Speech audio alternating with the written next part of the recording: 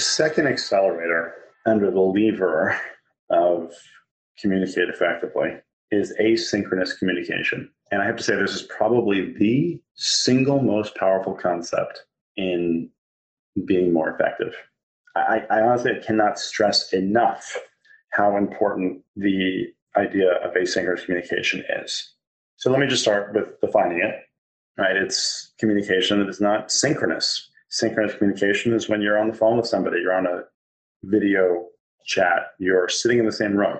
Think about call and response, right? I can say something and you can react with a facial expression and say something right back, positive or negative.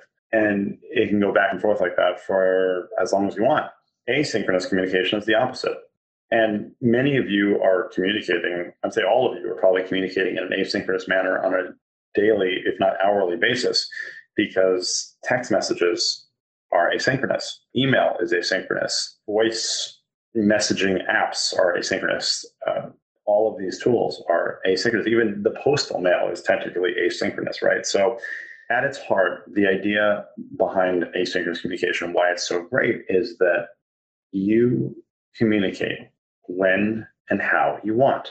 So in an asynchronous communication setting, I can send a message to somebody in whatever format that is. They can receive it whenever they choose to, listen to it, read it, take it in, think about it, and respond when they want to.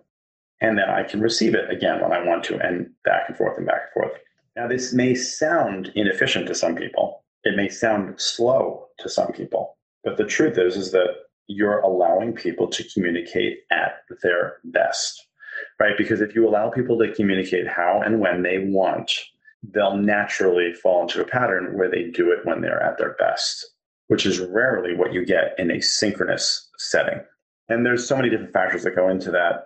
People's circadian rhythms, time zones, momentary disturbances that can cause emotional distress, all sorts of things can affect somebody's ability to show up in the moment. And you might argue that, some of the best communicators can show up in the moment no matter what. For most of us, that's not a reality. So the idea that you could put a group of people into a meeting, and we all know at this point, I would say it's been beaten dead that meetings are generally pretty inefficient. And in my opinion, meetings really should be an absolute last resort and should be avoided at all costs, because if you need to get to the point where you have to have a synchronous meeting, it doesn't mean that something has necessarily gone wrong. It just means that the job can't be accomplished in another forum. So the idea that you could get multiple people on the same page, in the same headspace, at their best, at the same time, is misaligned and misguided. It's one of the reasons that the 9 a.m. Monday morning team update meetings usually result in a couple people yawning and checking their phones constantly, and somebody else being a little less filtered with their comments, and then one person who's just super high energy and raring to go. And that mismatch has ripple effects that cause inefficiencies throughout the day, throughout the week, and throughout the company. Honestly, you could ruin somebody's day by forcing them to have a meeting at the wrong time. And again, there are going to be certain situations where you want to do that. You want to have those synchronous meetings. It makes sense. But again, an absolute last resort. So when you allow somebody to communicate in asynchronous fashion, sure, it might take longer. It doesn't have to. But ultimately, you're going to get a better result, like hands down, a better result. And I think about this in terms of my coaching that I do now at this point. My coaching that I do, my private coaching, is done exclusively asynchronously using a voice communication app. So I exchange voice messages basically with my clients on a regular basis. And I have clients who will send me 3, 4, 5 messages a day sometimes. And they might be for a minute or two. And sometimes they'll send me a much longer message when they have a moment to vent or on the way home from work. But as a coach, it's been so fascinating to see this, because somebody might send me a message and it might be a really juicy, meaty problem. And I can think about it. And if I need to, I can research it. And if I really need to, I can talk to another expert about it. And whether I get back to that person in 10 minutes or in 2 days, I'm going to come back to them with the 1 to 2 minute answer that solves all their problems. And that sounds grandiose, but it is absolutely accurate. When you look at most coaching relationships or most long-standing relationships like that in general, where they have, an hourly standing meeting every week, every Wednesday at noon, I talk to my coach. A few things happen. One is that person has to build up all of their issues throughout the week and hold on to them. And maybe they write them down, and maybe they ruminate on them. Maybe they solve them themselves, but they have to show up at that 1 hour meeting with something. And in that 1 hour meeting of 60 minutes, they might take 5 or 6 minutes or longer to explain the problem. And the coach or the person on the other side is going to listen, and then they're going to have to respond. And of course, some people are really great at thinking on their feet. I think that I'm pretty good at it. But even a few minutes of pause gives you the opportunity to come up with the exact right answer.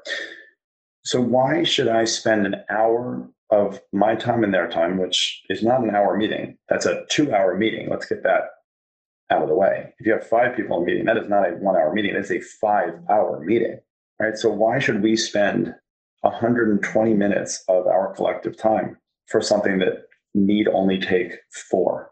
I think it'd be very difficult for anybody to argue with that.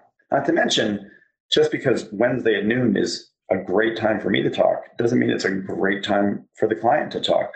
And then you expand that out when it's beyond 2 people, beyond a relationship of 2, 3, 4, maybe a team of 20, and things can go haywire very, very quickly. And then the other problem with asynchronous communication for many people is that they don't treat the asynchronous communication tools as such. So it's very typical to see somebody write a text message to somebody and then hold their phone in front of themselves, waiting, watching the 3 dots fluctuate as the person responds, holding their attention, which is not the way it's supposed to work. You're supposed to be able to send that message, put it down, and go back to doing what you really need to be doing and what you were actually working on in the first place. You don't want your attention to be taken by the communication. And at the same time, you should be able to fire off a message in safety and not worry about another message coming back to you in a way that will, again, distract you and interrupt you.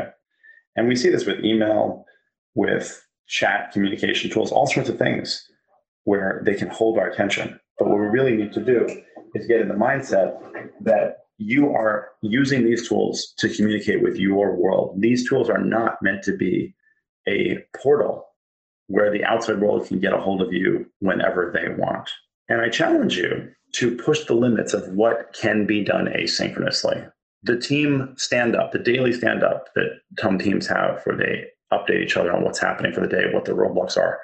Most habits, most cultures will tell you that needs to be done with literally people standing around a circle talking to each other. I have shown in many companies that doing that asynchronously works way better, even if it takes a little bit longer. If you think about the high pressure sales call, we've got to fly to London and shake hands with the client to make the deal happen. No, you don't. You can do it asynchronously. Sales can be done asynchronously, giving people time.